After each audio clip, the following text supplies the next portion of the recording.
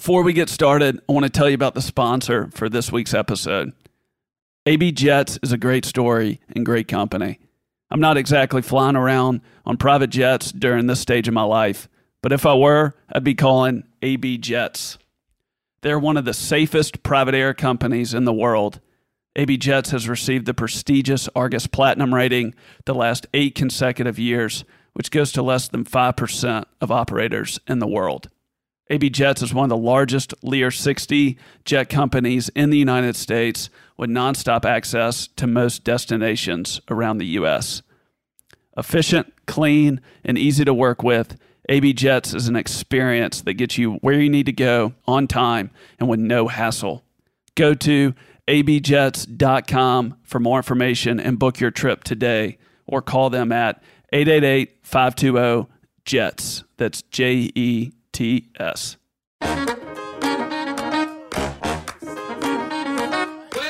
I think about it like the work that we're doing now at Daily Memphian, and even some of the stuff that you're doing that I think makes Memphis better is that if we're able to kind of be transparent or create transparency around the city, the government, projects, people, the more that we can do that, the better off everybody's going to be. My guest today is James Maclin. James is out of Memphis, Tennessee, where he is the founder of M&M Enterprises, a multi-family real estate company. Before founding M&M, James spent 20 plus years working for the very successful Mid-America apartment communities. Mid-America was founded by Memphian George Cates and is a great story. On this episode with James, you'll hear why going out on your own isn't easy, what he would do differently, and what has been better than he expected. Building up and not out, what can happen when a city continues to revitalize within. The power of transparency. What happens when a government, press, a business, or any system operates transparently and not in the dark. The power of relationships. The impact that George Cates has had on his life and career, and more. Please enjoy this week's episode with James Maclin. James, good to see you. Thanks for coming on this afternoon. Hey, man, thanks for having me. First question I have, and I thought of, and I read about you.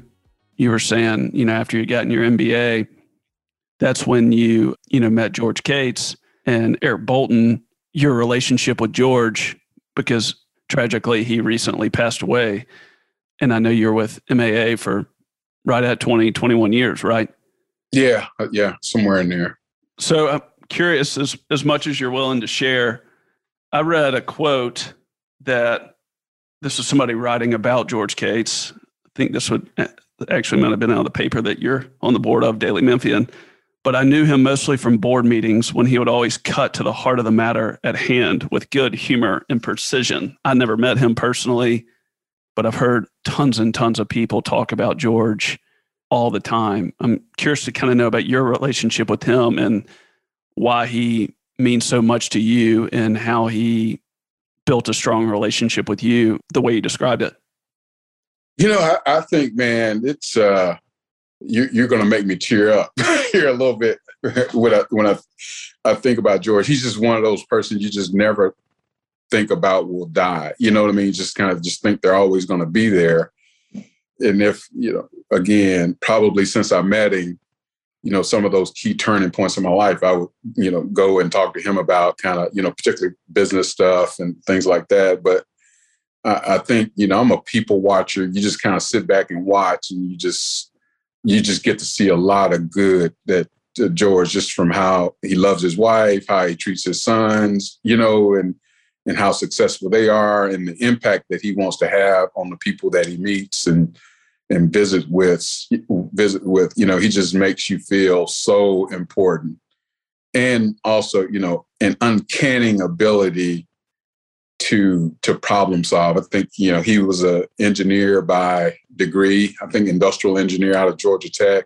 It's just amazing how he could, talk to him about an issue for 5 minutes and he would hone in on it. But he was just special. We spent a lot of time together. When I first joined Mid-America, we traveled a lot. I've flown 100 times with George flying.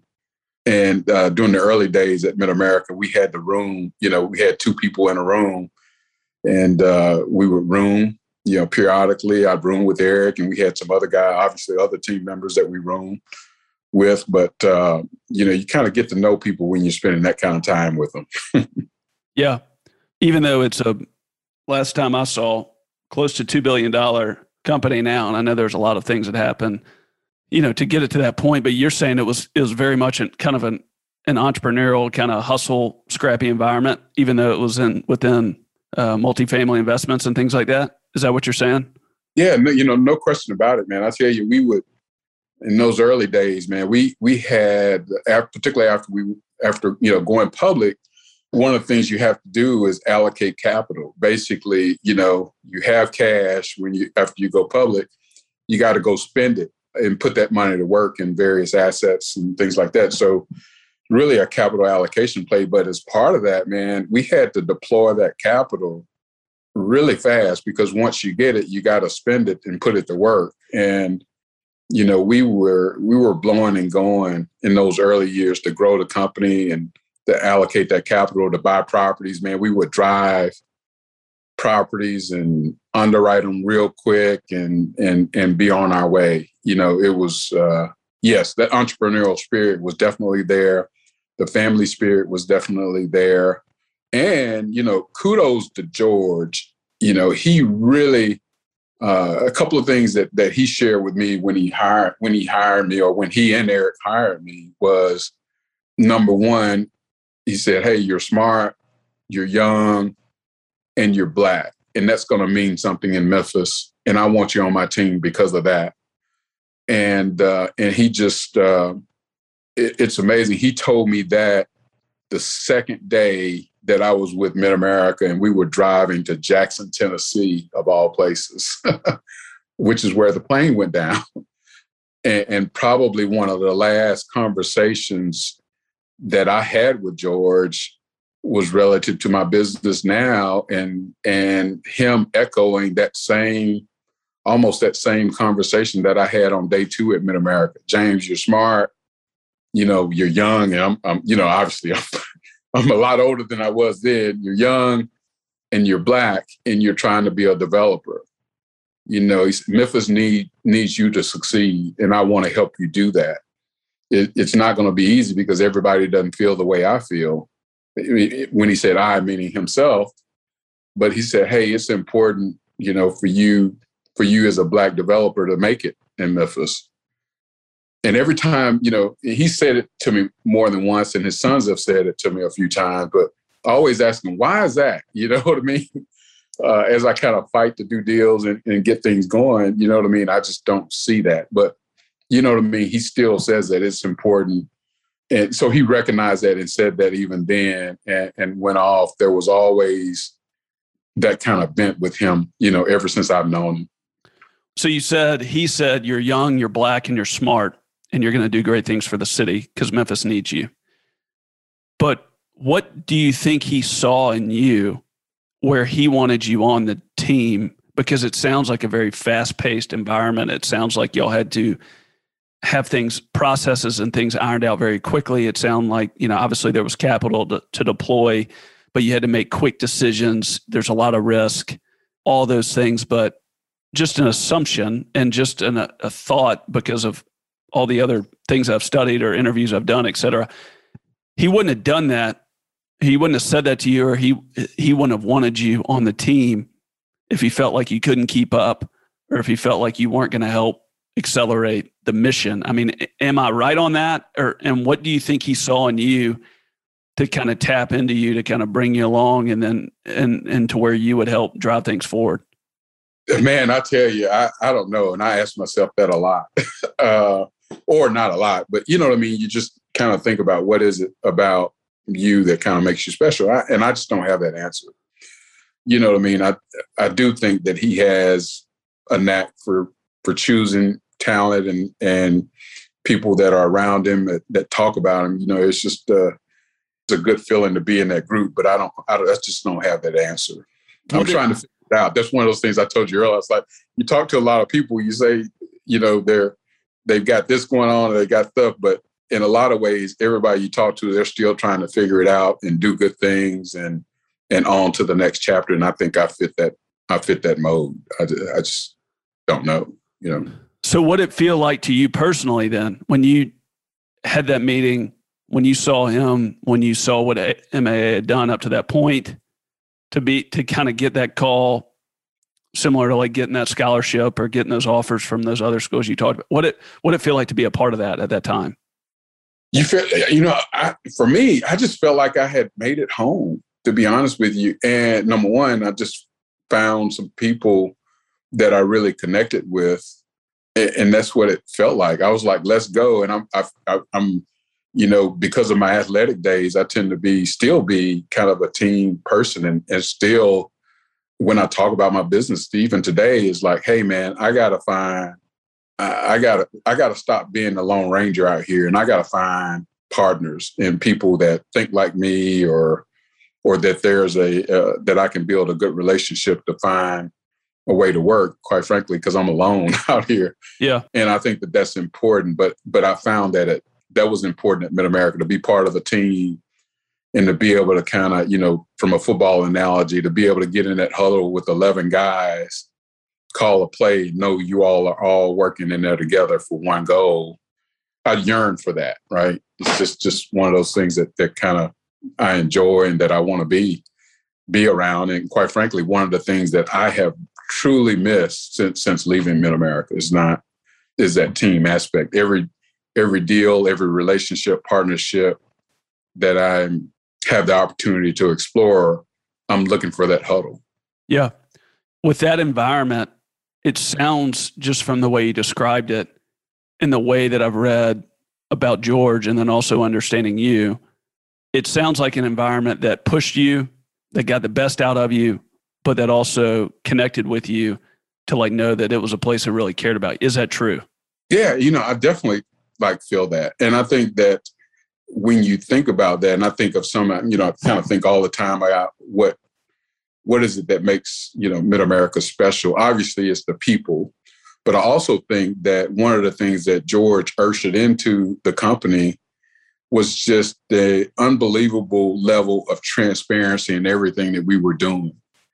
And I think about it like the work that we're doing now at Daily Memphian, and even some of the stuff that you're doing that I think makes Memphis better is that, you know, if we're able to kind of be transparent or create transparency around the city, the government, projects, people, the more that we can do that, the better off everybody's going to be on multiple levels. But I think about that about Mid-America. It's just a high level of transparency such that there was really not a lot of places to hide, if you will. You know what I mean? If you weren't performing, it showed up. And everybody knew it. Can you unpack that a little bit, transparency, and how you see that play out, not just through there, but through these other different examples that you reference? Like, what does that mean and why does it matter? Or how also do systems or groups of people, municipalities, et cetera, how do they operate with the lack of transparency, and what are the consequences of that? I'd love to hear you kind of unpack all that. Well, wow, that's a lot. But I think at the end of the day, how many times have you seen somebody or anybody or anything not be successful and just say, I just didn't know? Yeah. You know, and I think that that's the root of it, right? And then you look at, you know, companies, organizations that are growing. I think that's one of the things that you see in all of them. It's just a high level of transparency, even though they do some wrong things. But when that transparency is there, you can identify it, you see it, you can feel it, you can touch it, you can address it. And I think that that's at the end of it. That's all. And then transition that to Daily Memphian, which is, you know, the board or the foundation is Memphis Fourth Estate. It's, you know, it's that other form of government, if you will, that creates and shines a light. And that's why it's so important to the community that our journalistic environment is improved as opposed to dying like a lot of other ones are. It's just so important. You know what I mean? I think honestly, since Daily Memphian has been evolved, I think you've seen, if you monitor it, you've probably seen the commercial appeal get better. that company that owns the Commercial Appeal has been, downsizing, eliminating positions, firing reporters probably for the last 5 to 10 years.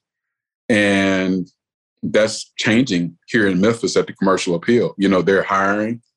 The stronger you're seeing, some better reporting that's coming out of them. And I don't know if it's, they probably wouldn't say it's Daily Memphian, but I think that it definitely helps. Some of this is just an assumption, but, I did an episode, it was a great episode with Jeff Calkins, but he talks about the same thing that you're saying. And I've done an episode with Otis Sanford. That was a great episode. But I guess what I'm hearing you say is transparent means kind of building it out in the open to some degree. And by building it out in the open, you're trying to get to the truth as much as possible. And you're kind of calling your shot, not from an egotistical standpoint, but you're kind of all in on what you're doing. And yes, there's risk, or yes, there's uncertainty, or yes, specifically Jeff said, I think they need to be up to 25,000 subscribers or something. I don't know. And specifically maybe, and they were at 15K, but the people that are there for the most part, the majority are locked in on that. And so you're calling your shot from a standpoint of being transparent about what the objective is. And then also being transparent, as long as it's appropriate about what are the threats or what are the issues or what are the challenges, et cetera. But you stay focused on that. Is that what you're saying? And you're saying if things stay secret or lack transparency, you're keeping people in the dark, and there's a lot more opportunities to get further from the core of what's actually going on. Is that what you're saying? Yeah, I think that there's some of that, you know what I mean? And I definitely don't want to protest that I'm the smartest guy or smart enough to figure that out.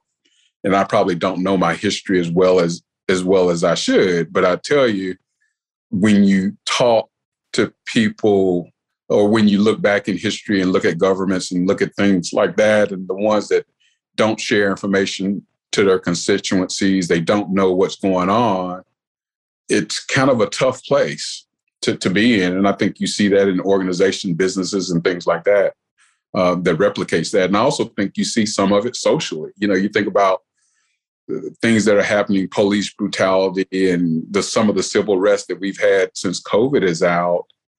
You know what I mean? Could things be a little bit different if the transparency was a little bit better, right?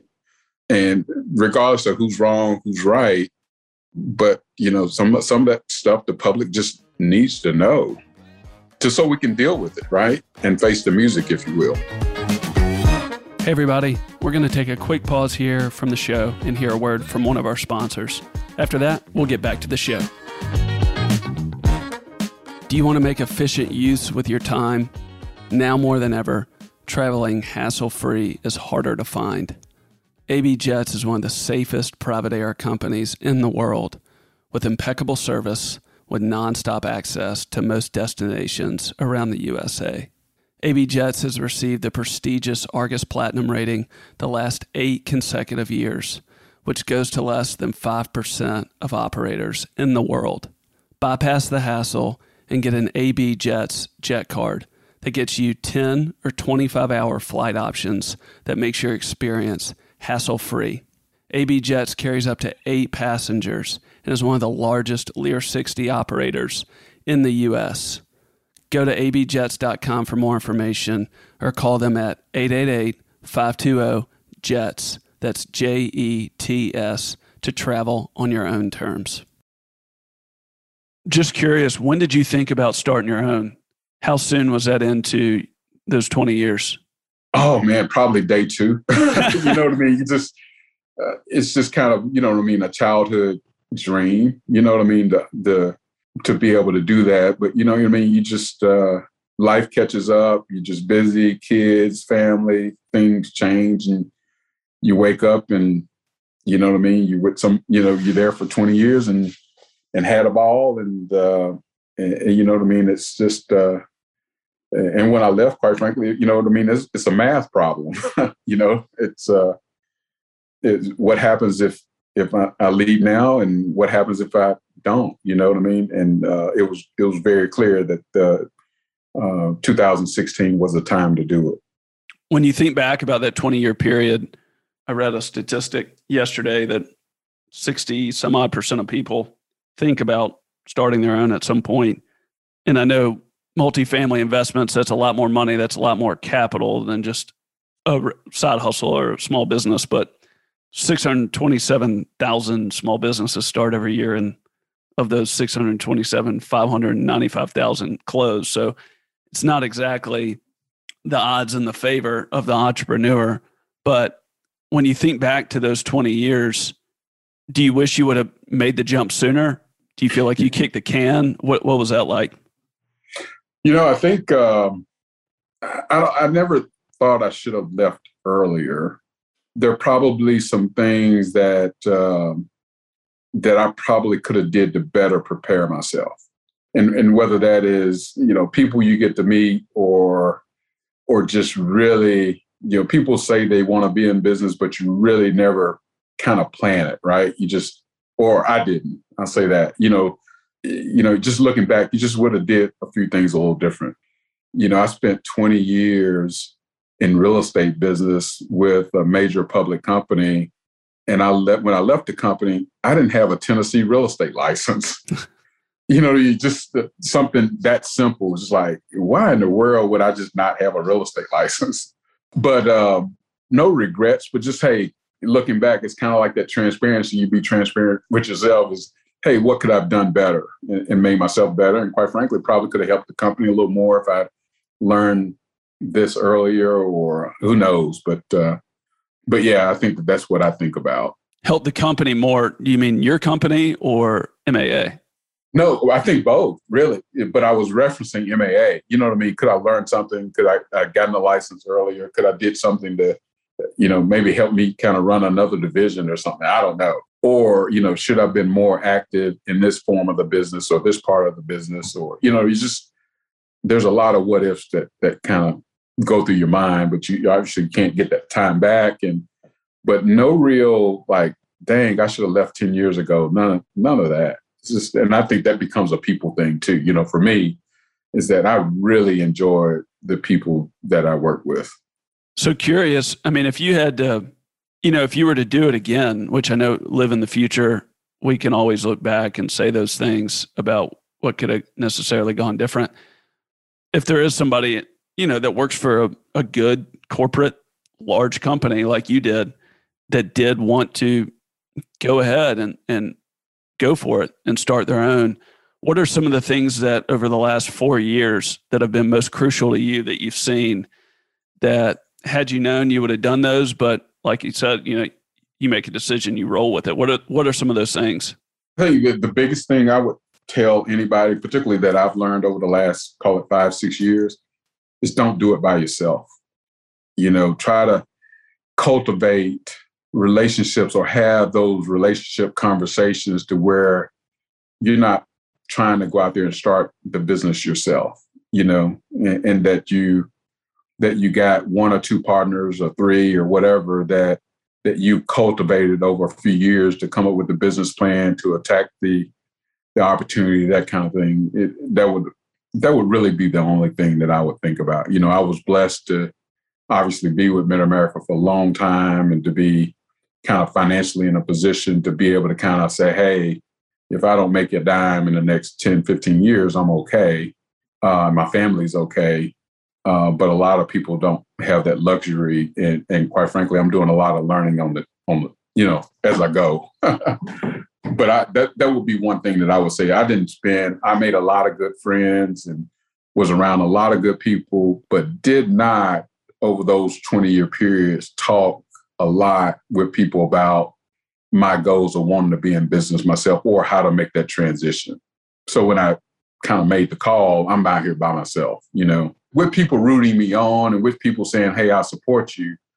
But you'll learn also in business that support, I'm with you, is different than being, I'm your partner, I'm in bed with you. You know what I mean? It's a little different.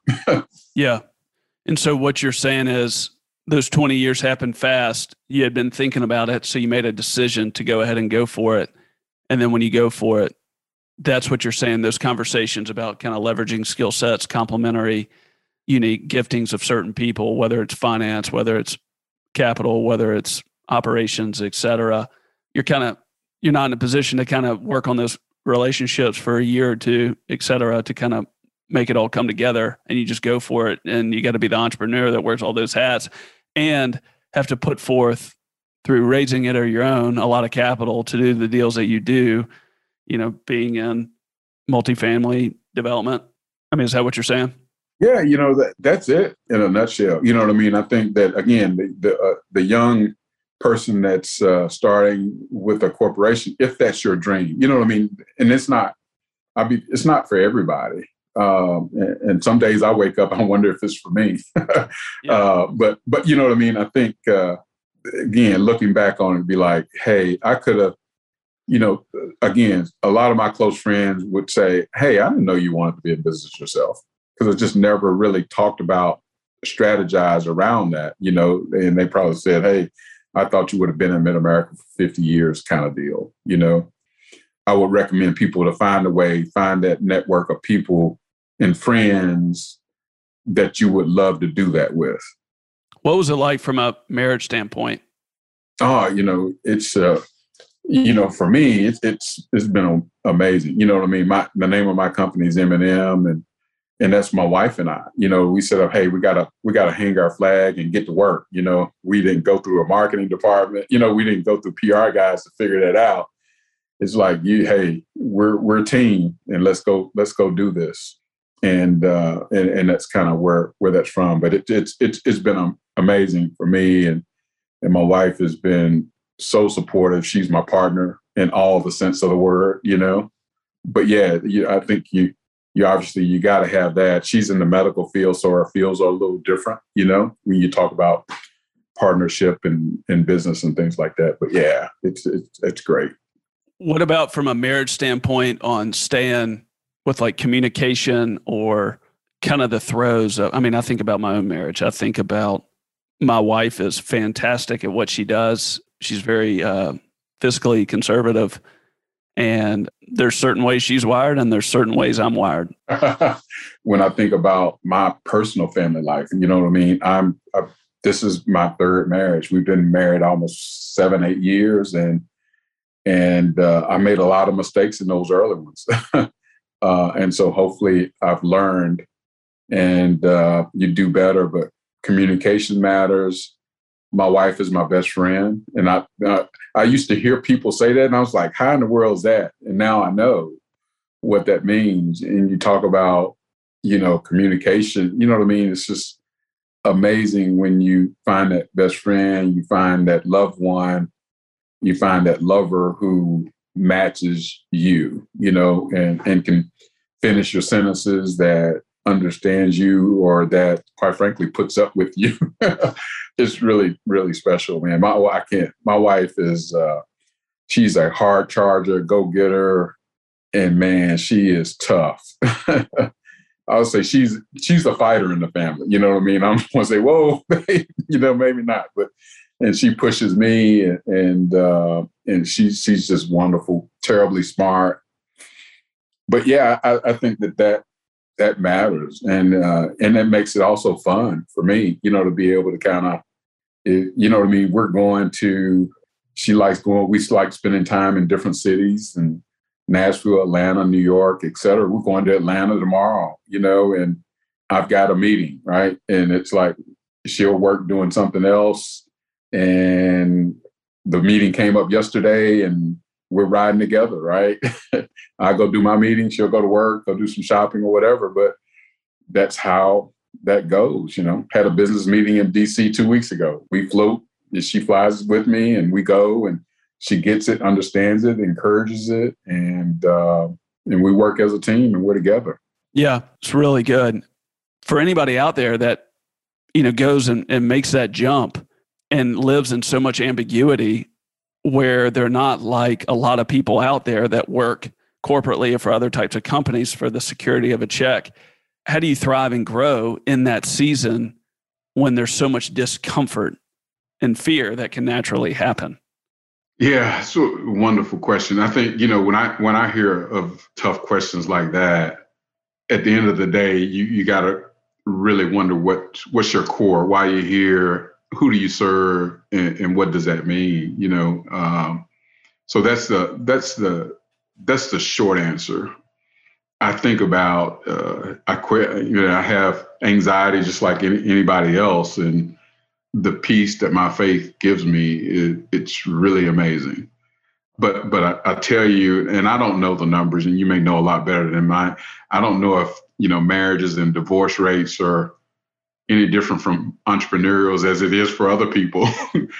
Maybe we just know it more, but marriage is just tough, and it's a big deal. It means a lot, and it's important. And I think I am truly blessed for the partner that I have. She makes me better. Yeah, I read, divorce rate is 5 to 10% higher for entrepreneurs than regular divorce rate. So that's interesting. So it sounds like what you're saying is it was a team decision between you and her. You know what's going on. Nobody's in the dark. Transparency, again, the way you described it earlier with George, with MAA, with how you talked about in your life, how you talked about Daily Memphian, et cetera. And your purpose, you're going in for it. And that can help provide peace in that season of kind of jumping off the cliff, so to speak.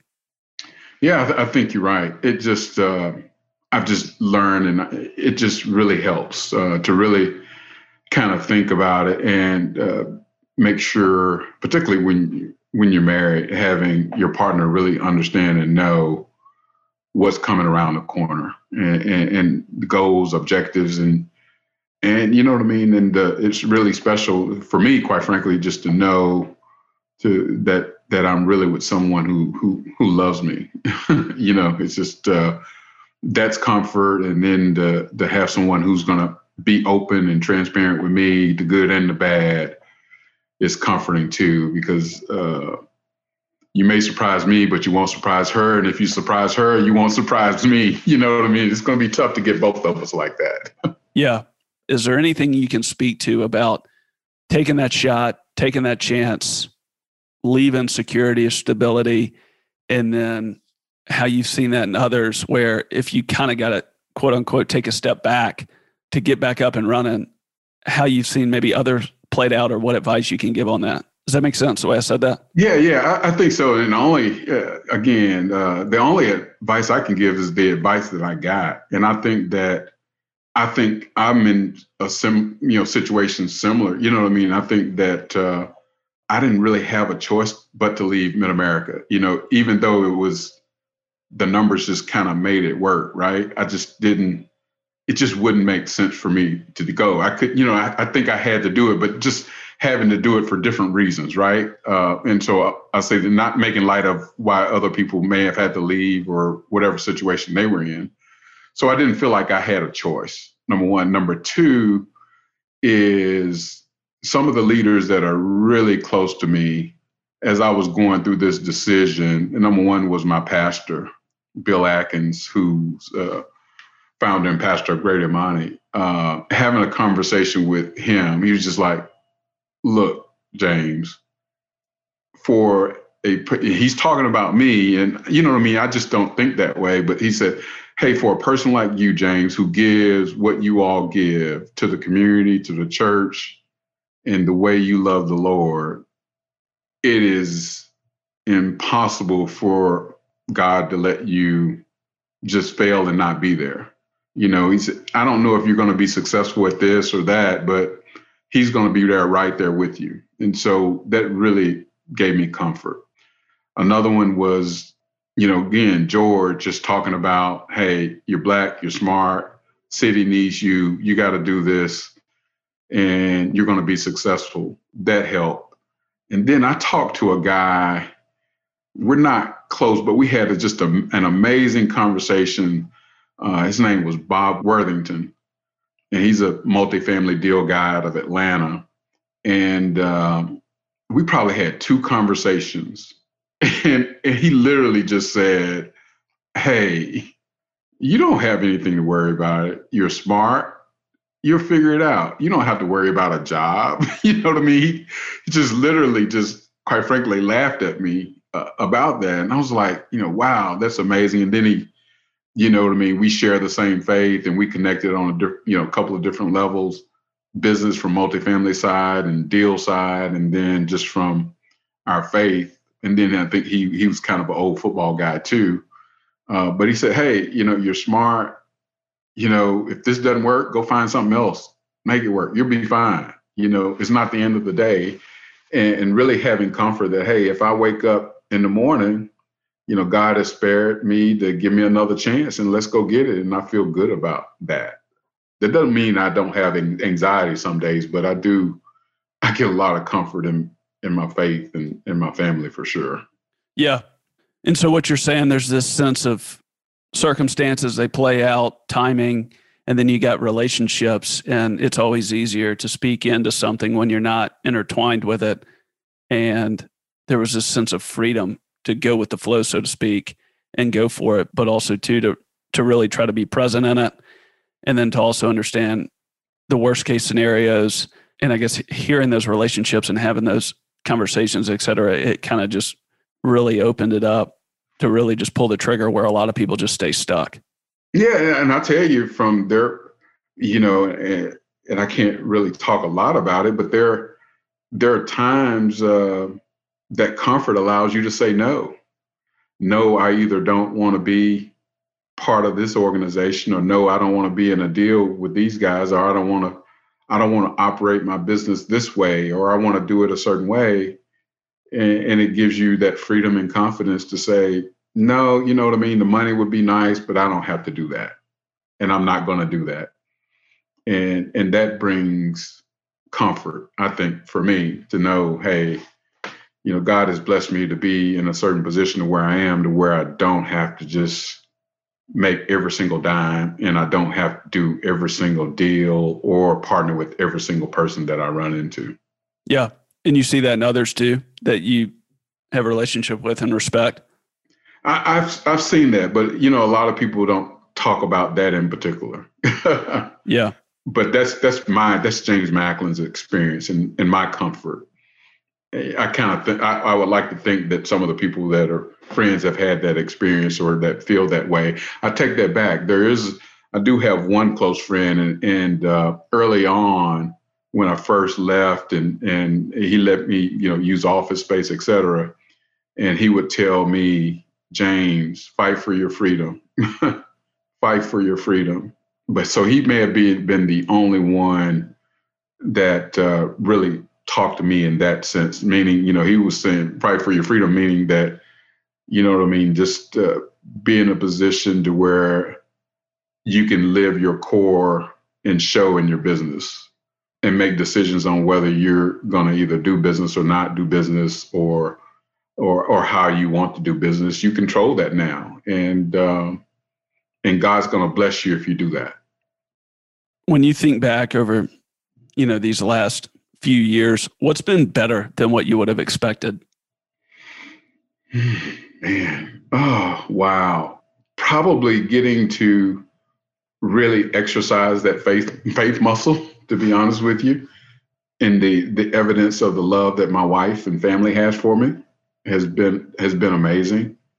And the support of some friends and family, George, just kind of, you really figure out, again, I think one of the things I quoted or Calkins quoted me saying is that, it's very easy for people to say, hey, so you know this. It's easy for them to say, go, go, go, I support you. But when people say I'm with you and write your, and say, hey, I'm going to invest in you, that's a little bit different. And I've been surprised at some of the people that have been with me, and I've been surprised on the other side that some that aren't, but I think those are really telling circumstances, and it's really neat to see some of the friends, the people that you thought were friends, really figure out that, hey, they really care about me, and so that's been great. That's been fun. Yeah, I read that investment in multifamily in 2020, it was 191 billion in the market. And then last year, because of the pandemic, it dropped to 111. This was a CBRE national data. So I just want to put that out there as a source. But then, well, I think, when you talk multifamily, I'm a multifamily guy. So clearly I'm biased, but I like that business because when you look back over, those major changes in economics, macroeconomics, the multifamily sector has outperformed in most of those economic, quite frankly, the downturns. You think about 9/11 happened, or I think about New Orleans when you had the Katrina hurricane situation, and then you think about the mortgage bubble stuff happening, and then you think about COVID. When you think about it, the sector of multifamily out of all the other real estate sectors have just really outperformed those other ones in the downturn. And so I like multifamily. I think you'll see it coming back. People will be making more investment. So you saw investment drop in multifamily, but you also saw it drop everywhere else too. Right. Well, and what I was saying is that it spiked back to 148 billion, and obviously it's supposed to be bullish. Obviously, continued on in the future, and I know in Memphis, which is obviously where I live. So I travel, but I don't spend a ton of time studying other places. But just a lot more continuation of retail, apartments, et cetera, all those things. So I'm just curious from your standpoint, what are you kind of looking at for the next 5, 10, 15 years? What's got you excited? What are you kind of most enthusiastic about? What are you personally most interested in and committed to in this space? I'd love to hear a little bit. We haven't talked much about your work and your business in this industry up to this point. We spent a lot of time unpacking your early days as an athlete. We talked through MAA. We talked about, all these other things, personally, marriage, but from a work standpoint, what's it look like to you? Well, I tell you, I think the future is really bright from what I'm working on now. We're in the process of leasing up Madison at Midtown, which is a deal in partnership with Billy Orgel and Tower Ventures that is across the street from Minglewood, the Minglewood venue. Yeah. And that's leasing up now. Leasing is strong, and we're probably the only concern that we got there is that we can't get enough refrigerators because of, kind of the supply chain issues that are coming out of COVID. But leasing strong there. The Fairgrounds project, we're excited about it. I can't share dates, but things are looking promising there. It's a big deal in partnership with the city that I'm working on. And I got, 3 or 4 other things that I'm working on that I'm excited about. And I think Memphis is a special place. I think we're in kind of a sweet spot where I'm a fan of the administration, the city administration, and they're on to something with this build up and not out. And you're seeing, some of the benefits of that. I think that you'll see a couple of projects that'll come back and that'll break ground here probably within the next, 6 months or so, after being halted because of COVID and increase in pricing in wood and things of that nature. But wood has since gone down. You feel some normalization coming back into the market supply chain. And so I feel good about the future. And I think there'll be more multifamily deals that happen in Memphis. And that's where I'm focused. That's where I'm focusing my business on today. When you say build up, not out, what does that mean? Meaning increase the density of the city as opposed to, growing out suburbia or city annexing additional areas to expand, pick up tax base, et cetera. I think the growth strategy for the city is to increase the density in the city. So through really favorable tax incentives and things like that, and then really good relationships, you're just talking about a revitalization of all the real estate inside the city that people would want to either live in or visit, but that can give the city a continued better image, better look, better feel, also create a lot more entertainment and excitement, et cetera, and just continue to bring people inside. Yeah, I think downtown is amazing. I've had visitors in the city looking at deals over the last, call it 6 months or so since COVID, since we've been back open in COVID, and they can just feel the excitement that's happening downtown, things that are going on with St. Jude and the medical district, the things that are happening at the University of Memphis to, it's like, just not knowing all of the stuff that's going on in Memphis. People just don't know about it. And when they get here, they say, hey, we need to kind of take another look. Yeah. So you're saying there's just a lot of activity, a lot of optimism. There's people with good balance sheets and a lot of creativity. And it's just, from what you're saying, it's early on. Yeah, I think when I say early on, I think, pre-COVID, Memphis was in a really good position from a development standpoint. You know what I mean? There were a lot of projects that were announced and that were coming. And I think during COVID, they just kind of stopped. Most projects stopped because of, quite frankly, inflationary pressures and things like that, uncertainty in the market. You just couldn't do a big deal. But now that's opening back up to get us back to where we were pre-COVID. And then even from there, the future still looks bright. And when you say you're a fan of this administration, what are the things that this administration has done right, in your opinion, that has create this sense of activity and excitement that maybe take a different leader? If they don't do it, things get stagnant. I think the tax incentives to incent construction and development, it just works.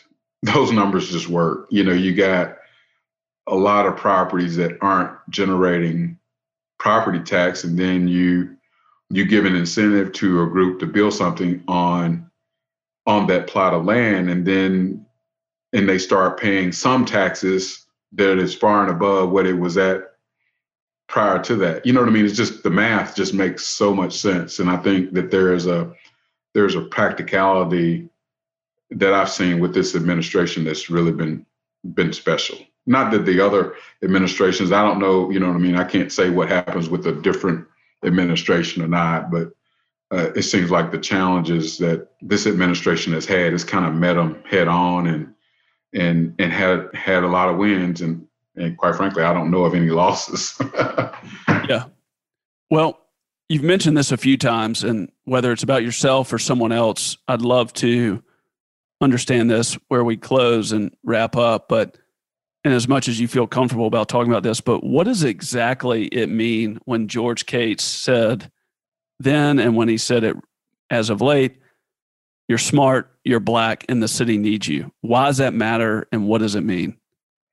I think I tend to be a numbers guy, engineering, MBA, just look at the numbers. We got a city that's 60+%, Black, and there's maybe one or two African-American developers that are playing in this world. I think Archie Willis is one, and he really focuses on community and some affordable stuff, and does a lot of great work, man. He is amazing at what he does. And then I'm traditionally trying to work on conventional deals. I think there's some, call it, African-American minority developers that are kind of playing in this area, but I think there could be a question of whether they wake up every day trying to do this, right? And I think I'm one of those.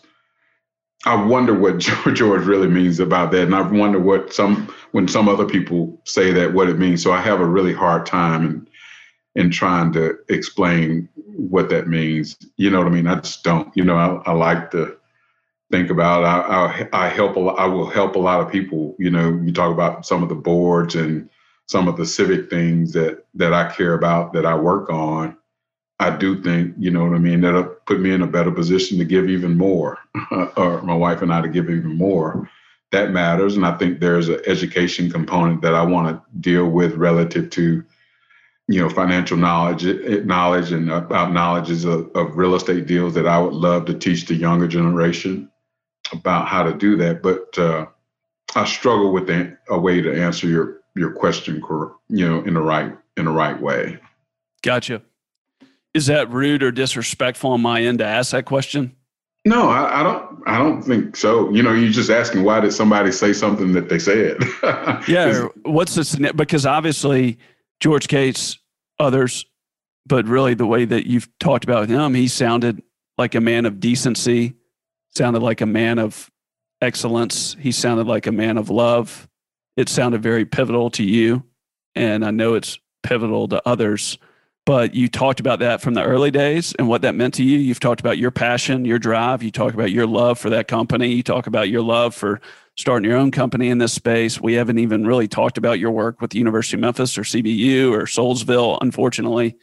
You talked about it even a few years ago. So obviously there's something there that meant to you, and there's something there that he was hell-bent on, I guess, trying to support and love and encourage, because it working with you sounds like it's going to work with a lot of other people, I guess. I mean, that's my only assumption, and that's what I was trying to understand from what you were saying. I've been in a lot of rooms in this city. And again, you find yourself in a city like Memphis that in a lot of ways, I just should not be the only Black guy in the room. And that still happens, right? And I think maybe, I hate to kind of, try to answer why someone else said what they said, but I think, what I take away from it is that, how do we get to a point where George doesn't have to take my race into consideration as he's growing businesses in Memphis? And I think that, and I'm just saying Memphis just in general, I think you probably got some of these issues across the country, but because of our history and where we are, it's just important, and particularly important where when you look at those numbers at 60%, then you look at the bottom or the most underrepresented or the most economically challenged communities. I think those numbers, if we're 60% in the city, maybe those lower income people was 80% Black. You know what I mean? It's disproportionate. And you see what happens with COVID and the impact, and just the numbers just tell you that. And we just can't continue to close our eyes to that. So how do we change it through, education? I think, of which, quite frankly, Memphis is on the forefront of educationally, pre-K, some of the things that are going on with Port Leaf and the city in the Shelby County schools are so important. The work that Gary Shorb's doing over at early childhood is just, there's a lot of special work that's going on in Memphis that you see some opportunities of things going to get better and things are going to change and that kind of thing. So, which makes me excited about Memphis. Do you feel a sense of like you're fighting for something bigger than yourself by putting up your own shingle, by starting your own real estate development company, leaving a great corporation, starting your own, and really trying to build your own company? Do you feel like you're fighting for something bigger than yourself? No doubt about it. You know what I mean? That's the exciting piece of it. It's that's where it means more than the money. When you can, again, I talked a little earlier about being able to say no, but the other side is, okay, if you know what I mean, I try to think, okay, if I do this deal or if I do that deal, I literally, think about how do I help other people and what impact I can have on other lives by doing that. And quite frankly, if I don't do that, what's the point? You know what I mean? I'm 50 years old, don't have to work anymore, but, I want to do this. But if I can't do what I do to help other people and using what I learned at Mid-America, what I did at Mid-America, you know what I mean? It's, I've kind of fought that battle too, is that, hey, you did it at Mid-America for 20 years, but now that you have your own shingle, you're new. It's like it's like that 20 years is erased because you're doing it by yourself. And you've been through some of that stuff too, but you get what I'm saying. But it's, there's definitely a call to duty, it's a call to something higher, and always looking at, for me, is how do I help and how can I help other people from the talents and the resources that God has blessed me with. And so what you're saying is when you look at deals, when you look at projects, when you think about relationships, you're not just thinking about the finances or capital needed or what the specifics are, the terms of it, but you're thinking about who is that deal for?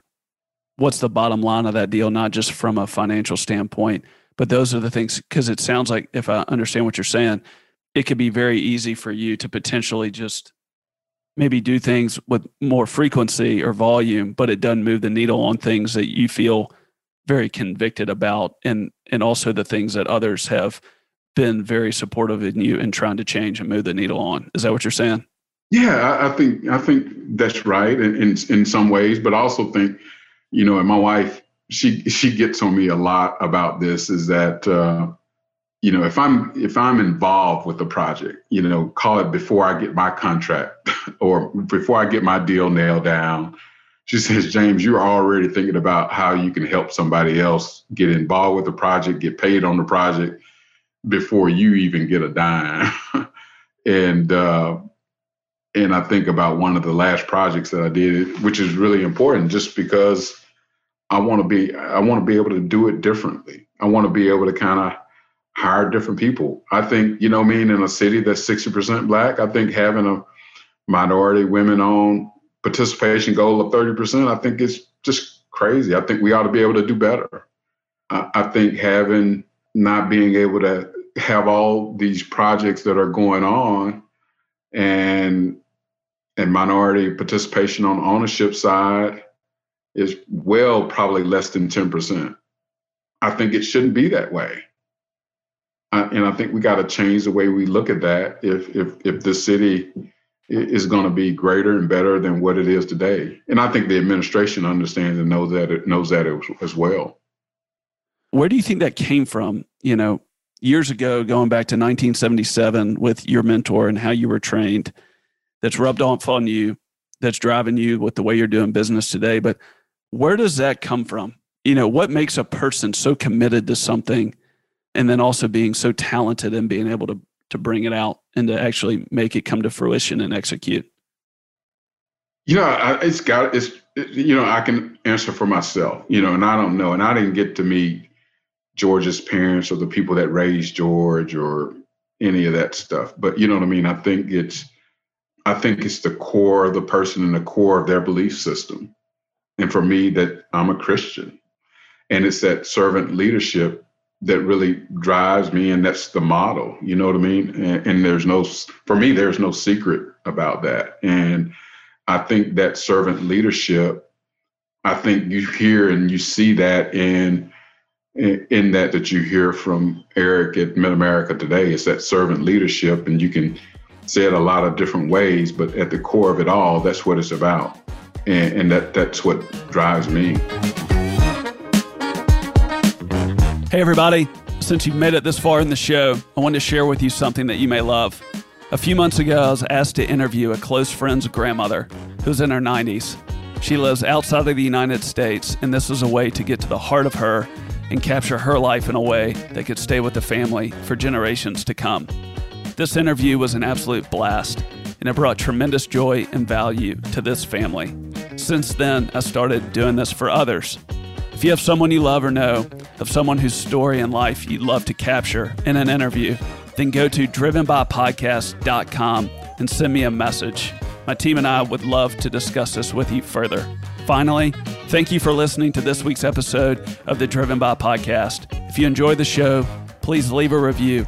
Please subscribe to the show, and you can follow me on social, on Twitter and Instagram to join me for future episodes of the Driven By Podcast. Hope you have a great week, and see you next time.